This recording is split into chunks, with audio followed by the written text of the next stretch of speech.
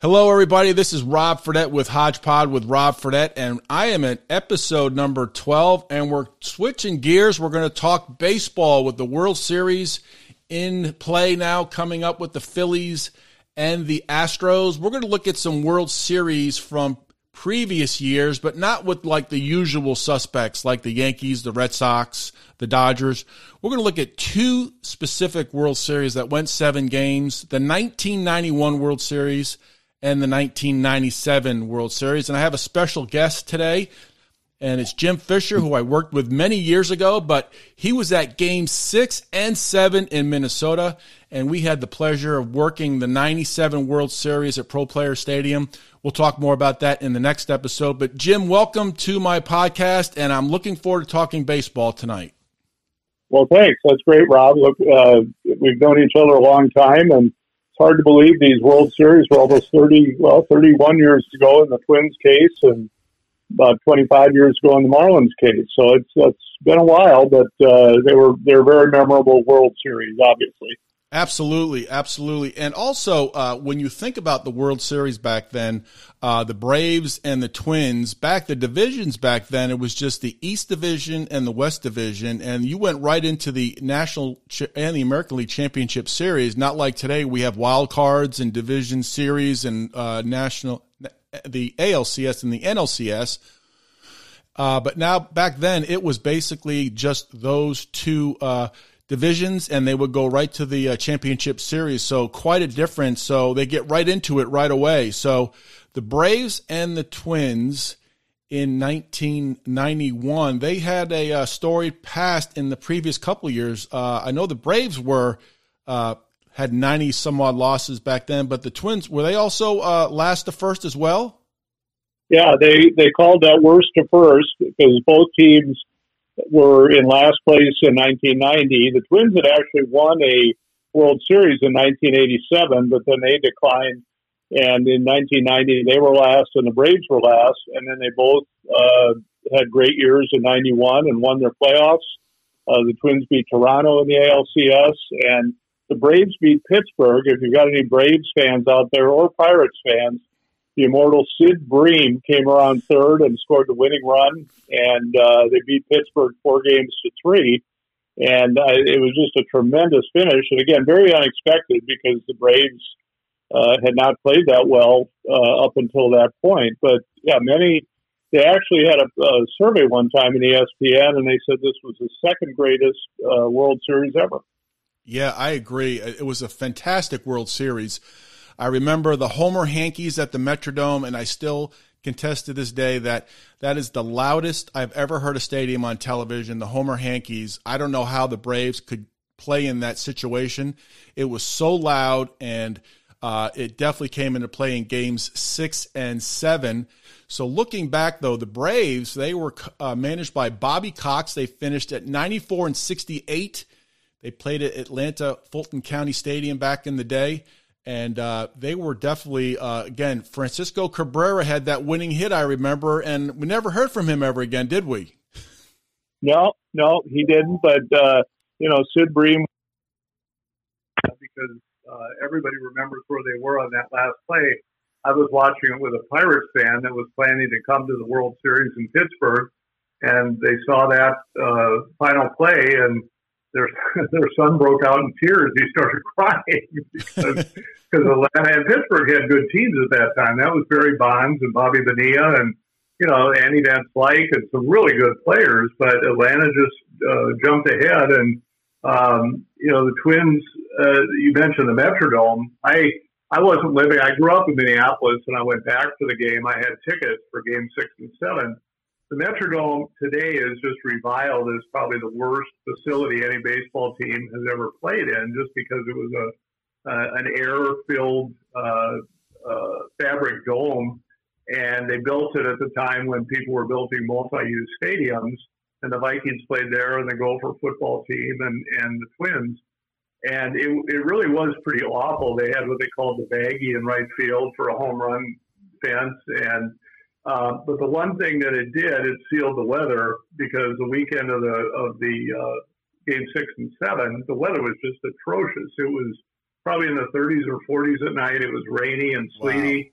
And you may not have even played those games, or they certainly wouldn't have been at the same level because of the poor weather. So, and as you said, it was extraordinarily loud the whole game long.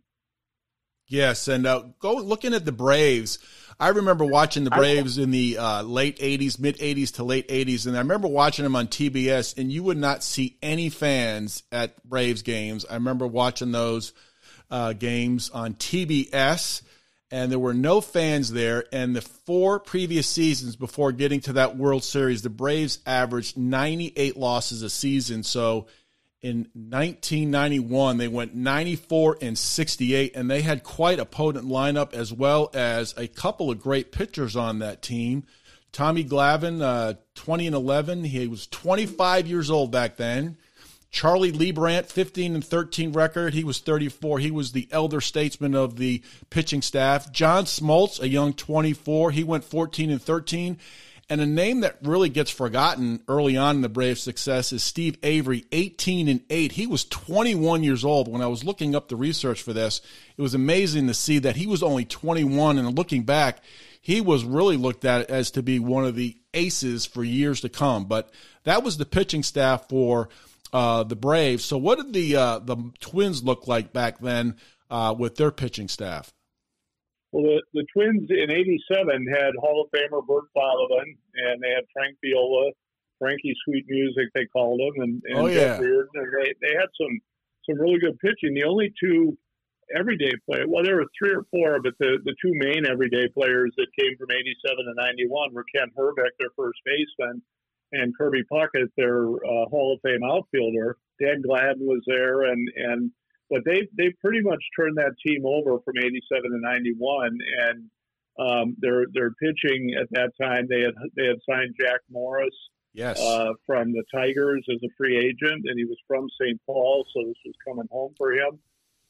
They had Scott Erickson, and they had they weren't real name pitchers, but they had a real good team, and again, nobody expected them to do what they did that year. So it was pretty amazing. The Braves, everybody thinks about the big 3 of Glavine, Smoltz, and Maddox, but Maddox didn't really come around till '93. Correct. When they signed him from the Cubs. And just kind of an aside, they had asked, Jim Leyland was the manager of the Pirates at that time, and then he also managed Detroit and the Marlins. And somebody asked him once, they said, if you had one game to win, who would your pitcher be? And he said, absolutely John Smoltz. He said, he's money in a big game. And, of course, he was a starter then, right? But later in his career, he became a reliever. Correct. And the Braves lineup was really stacked back then as well. David Justice was huge, 21 home runs that year, 87 RBIs. He was 25. And Ron Gant was the slugger of that lineup, 32 home runs and 105 RBIs. Terry Pendleton, we'll talk about him a little bit later in the next episode with the Marlins. He was batting .319, and plate appearances back then were like 644 for Pendleton back in 1991. And I always remember Mark Lemke, the second baseman. He was definitely a platooning with Jeff Treadway. And then a 23-year-old Deion Sanders was on the Braves as well, splitting time between the Falcons and the Braves. So, looking at Deion Sanders, it's unbelievable. He was on that team in '91. Yeah, they just interviewed him on 60 Minutes this week and talking about how he's coaching at Jackson State now. And they showed film of the day that he played.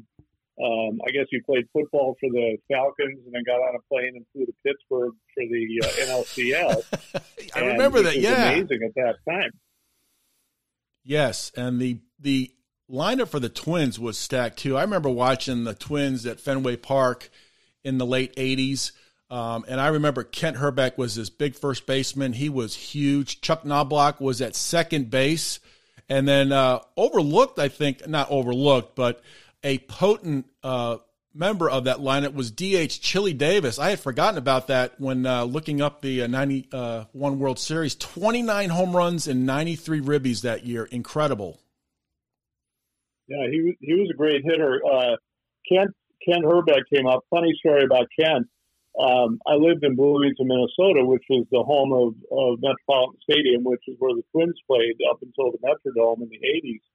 And Kent lived right a block south of us.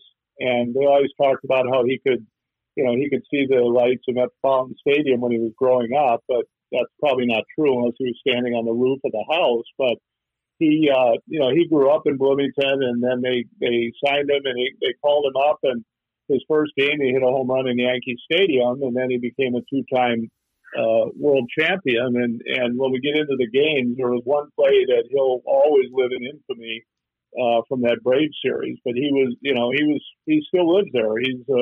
They have a bar called Herbie's at the new Target field, so he's still kind of a local hero. Yeah, he was quite a player. Very the Twins in '91. They were just a hard-working team, but they had results in the lineup. And you cannot forget about the Twins. A 31-year-old Kirby Puckett, 15 home runs, 89 RBIs that year. But in the '80s, he was one of the top 3, probably top 5 players in all of baseball, just for his play, the way the team rallied around him. Kirby Puckett was definitely the leader of the Twins.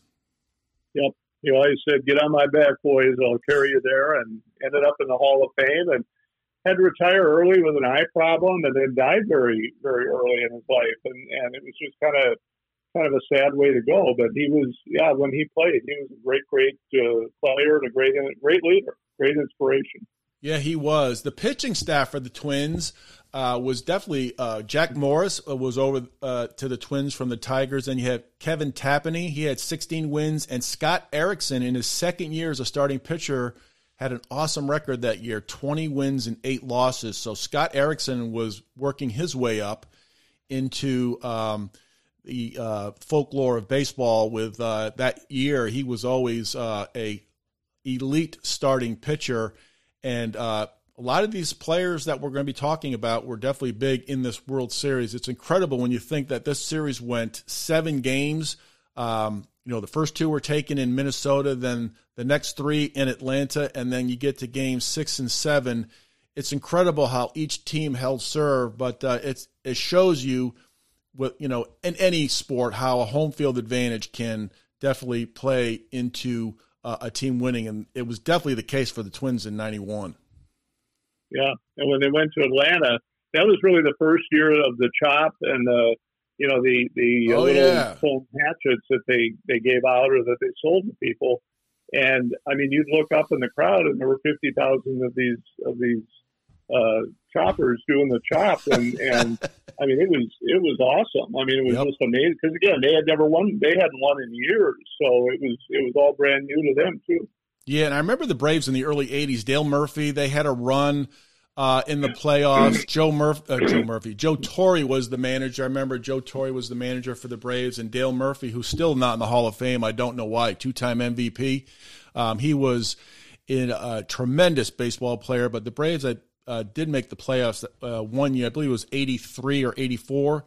But they were pretty bad in the late 80s, but they built up those draft picks, and 91 started an incredible run for the Braves, which pretty much lasted more than any team that I can remember in the next 20 or so years, Jim. Do you believe that as well? Because there's teams that come and go, but they were constant, winning the division, getting players, and they were pretty much like the Patriots of baseball at that time. Yeah, well, they were actually in the playoffs. That was their first year, and they were in the playoffs every year from 1991 to 2005, with the exception of '94 when the World Series was canceled. But the funny thing is, in 14 years, they only won one World Series, and that was 1995 against Cleveland, which is kind of unusual when you think, the big 3 pitchers and the fact that they were in the playoffs every year, but only came out of it with one World Series. But again, they were playing some really good Yankee teams at that time. And, they just weren't lucky in some cases.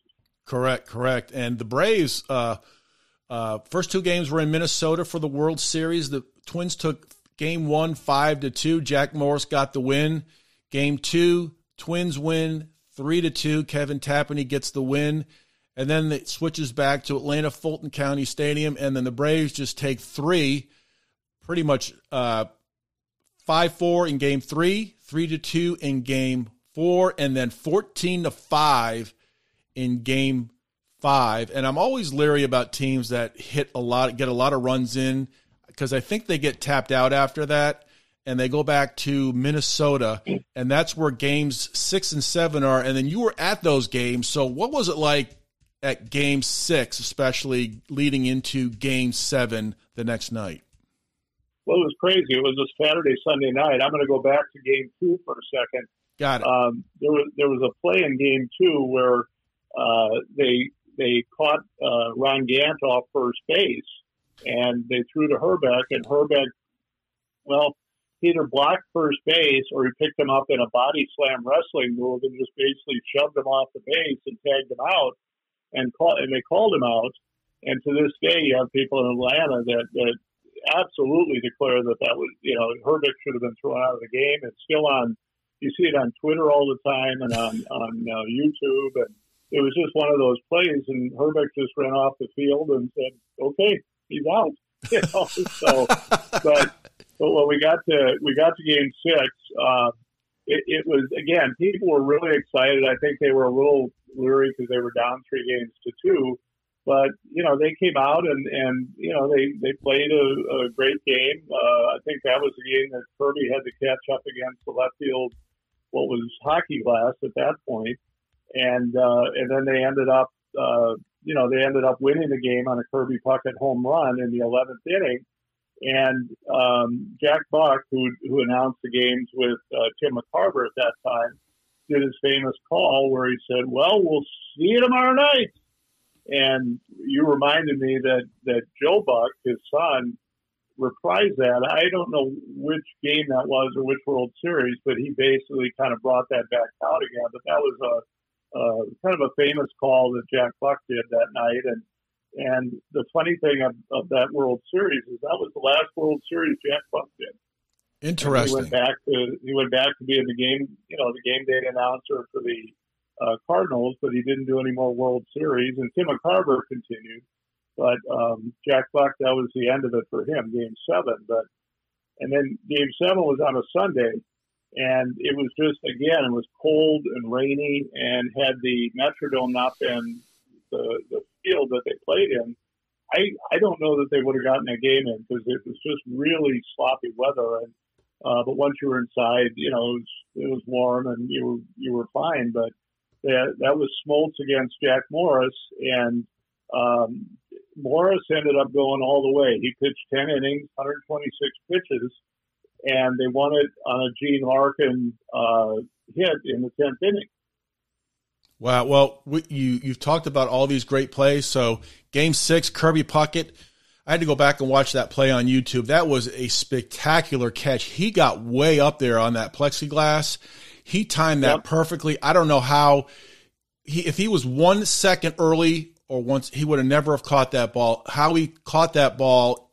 It's amazing how pro athletes make plays like that with all those thousands and tens of thousands of people watching. They have the focus and the wherewithal to make a spectacular catch.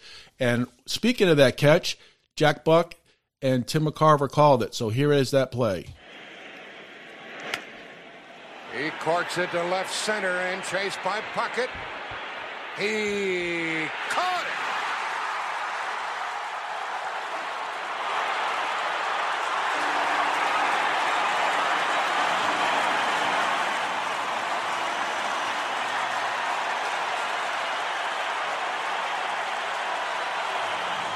That fence is 13 feet high.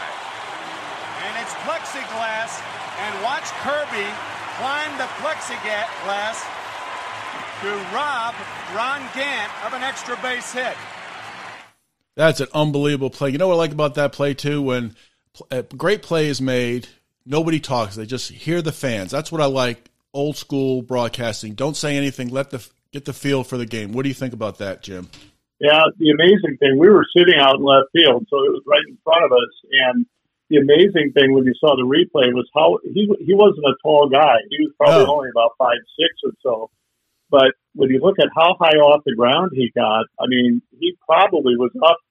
I don't know. His glove tip was probably 11 feet in the air. Yeah, he was way up there. I mean, it was just a fantastic catch, and then for him to basically win the game on a home run in the extra innings. I mean, what a night! And then they still had one more game. Yeah, and here's that home run by Kirby.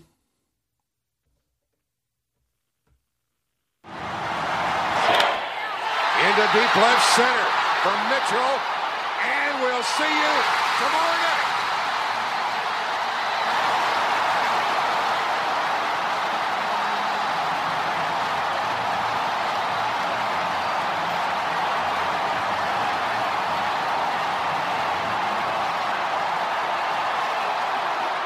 I can still remember Kirby running around those bases back then.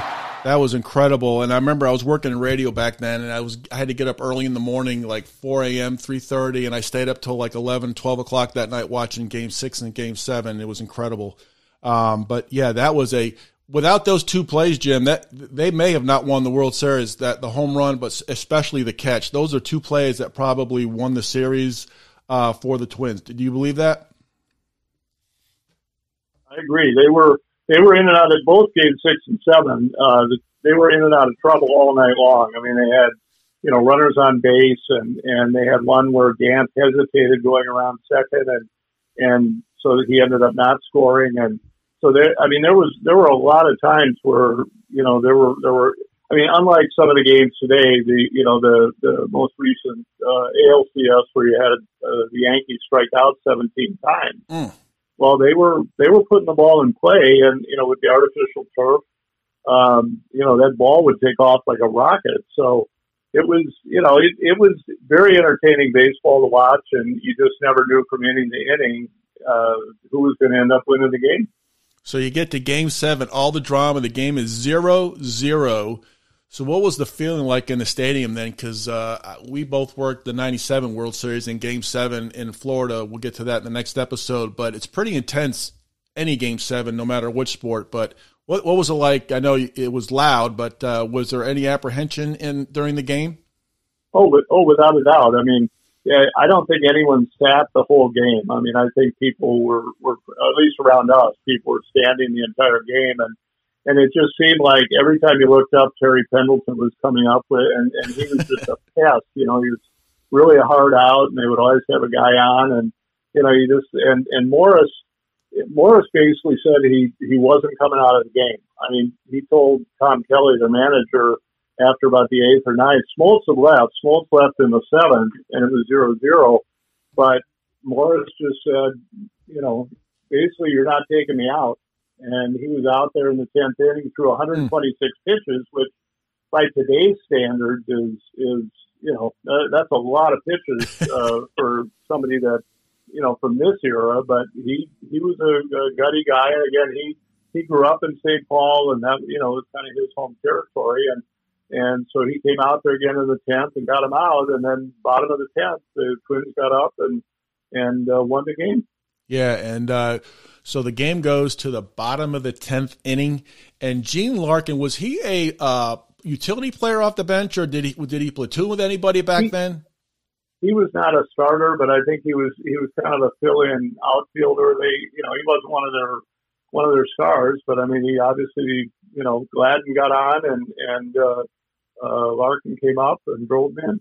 And you know what I like about World Series playoffs is like, the players who are not the superstars that get the key hit, get the key catch. I could think of like 3 or 4 players, like Edgar Renteria from the Marlins, good player, gets the winning hit in Game 7 of the World Series. David Freese, who played for the Cardinals, good player, but he had that awesome World Series against the Rangers. And then, Francisco Cabrera, which we talked about earlier, gets that winning hit in the LCS, and players like Jim Leyritz. You always see players rise to the occasion. Another one, Cody Ross from the Giants, when the Giants won. I think he played for the – yeah. So players who are not starters or superstars, they end up being the heroes, and that's what you like to see. So Gene Larkin, he got the hit. What was that place like when that hit went through? Oh, I mean, it was absolutely berserk. Nobody went on the field, to my knowledge. People. I think there was kind of a break from the '70s, when the Yankees were winning and everybody would run out on the field afterwards, and everybody pretty much stayed in the stands, and I think they had just seen. I think people had seen such great baseball that it was one of those things where it was almost respect. And people were so excited, and they realized they'd seen, maybe the best World Series of all time. And the players came around, and they went around the side and slapped hands, and they didn't do I don't believe they did an on-field celebration at that point. I think that was still in the locker room, but people just didn't want to go home, and then they finally started heading out about a half hour after the game. But it was just really, really exciting, and it was great thing to be a part of. I was joking afterwards. We thought we'd go out and celebrate. It was a Sunday night, and so we walked down the street in downtown Minneapolis, and the bars were all locked up. And said, "What's going on?" And they said, "Well, we close at midnight on Sunday. So regardless of winning a championship, you couldn't get a drink." So we went home. That was about it. And then they had a parade a couple days later. But, yeah, people were just really, really excited. And you had the whole Homer Hankey thing. And they had won 4 years before, so it wasn't like, they didn't know what it was like to be a world champion. But, that was, when you think about it, that was the Twins' last time in the playoffs until 2001. Wow. 10 more years. And from a Minnesotan standpoint, I guess I grew up there. I'm not from Minnesota anymore, but that was the last championship that a Minnesota professional sports team won was 1991. So over 30 years, the Vikings, Twins, Wild, Timberwolves, none of them have won a championship in all that time. Wow. Well, it is pretty amazing how teams go in droughts, cities go in droughts, and it's amazing. Like some teams, like the Mariners, have never made the World Series. It's incredible. Right. It's just how teams just not get there, or they get there, or like the Giants in the late, 2010, 12, and 14, they won on the even years, and then the next year, just didn't even get close to the World Series. It's incredible. So, speaking of that hit by Gene Larkin, here we're going to go ahead and listen to that as well. Minnesota bench hoping to get this winning run across here in the 10th. It's carried by Dan Gladden the third. Bases loaded, one out. Infielders are sort of halfway at second and short. Pena in a jam. The Twins are going to win the World Series. The Twins have won it. It's a base hit. It's a 1-0 10-inning victory.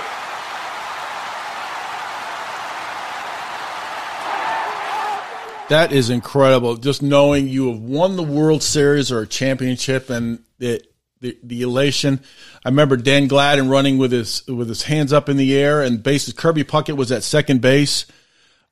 Truly incredible. But Kirby Puckett, do you think if Kirby Puckett had not been on those teams, they would have won? Oh no, he was the guy. I mean, obviously a Hall of Famer. There were actually five Hall of Famers on the field that night: Glavine, Smoltz, Bobby Cox, the manager, and then Morris and Puckett.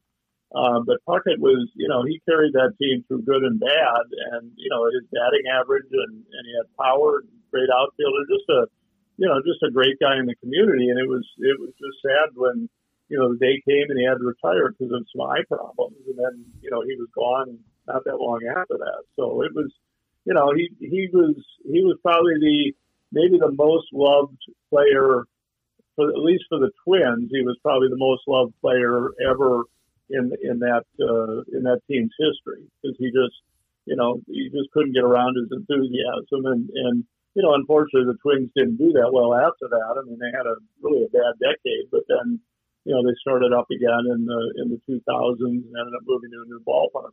One other note on the post game, a lot of your listeners might have heard of Steve Rushin. He's a writer from Sports Illustrated. He's written a few books, and he's just a big baseball fan. And he grew up in Bloomington as well, where I grew up. and he got the assignment to write the game 6 and 7 story for Sports Illustrated.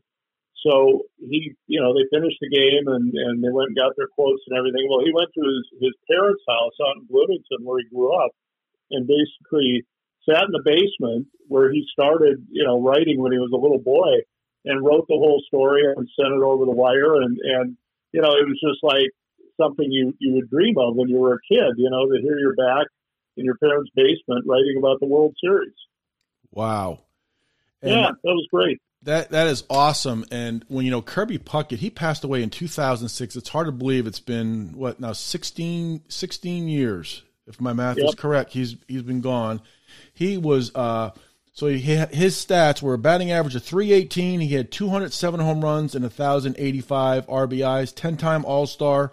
He was the ALCS MVP in 1991 and a 2-time World Series champion. I remember watching a show, might have been the late 80s, and it was a baseball show they used to have on. I remember, I'll have to see if I can find it on YouTube. It was Roger Clemens, Kirby Puckett, and another player. It was really awesome. And there were some great players that period of time. And again, Atlanta went on to win 15 years in a row. So that was good. That was a real good team. It was.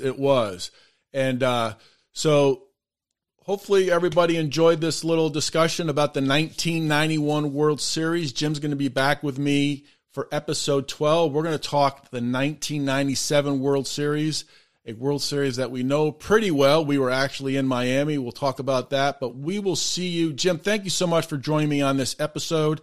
And then I'm looking forward to talking Marlins Indians 1997 next. So thanks for joining me tonight.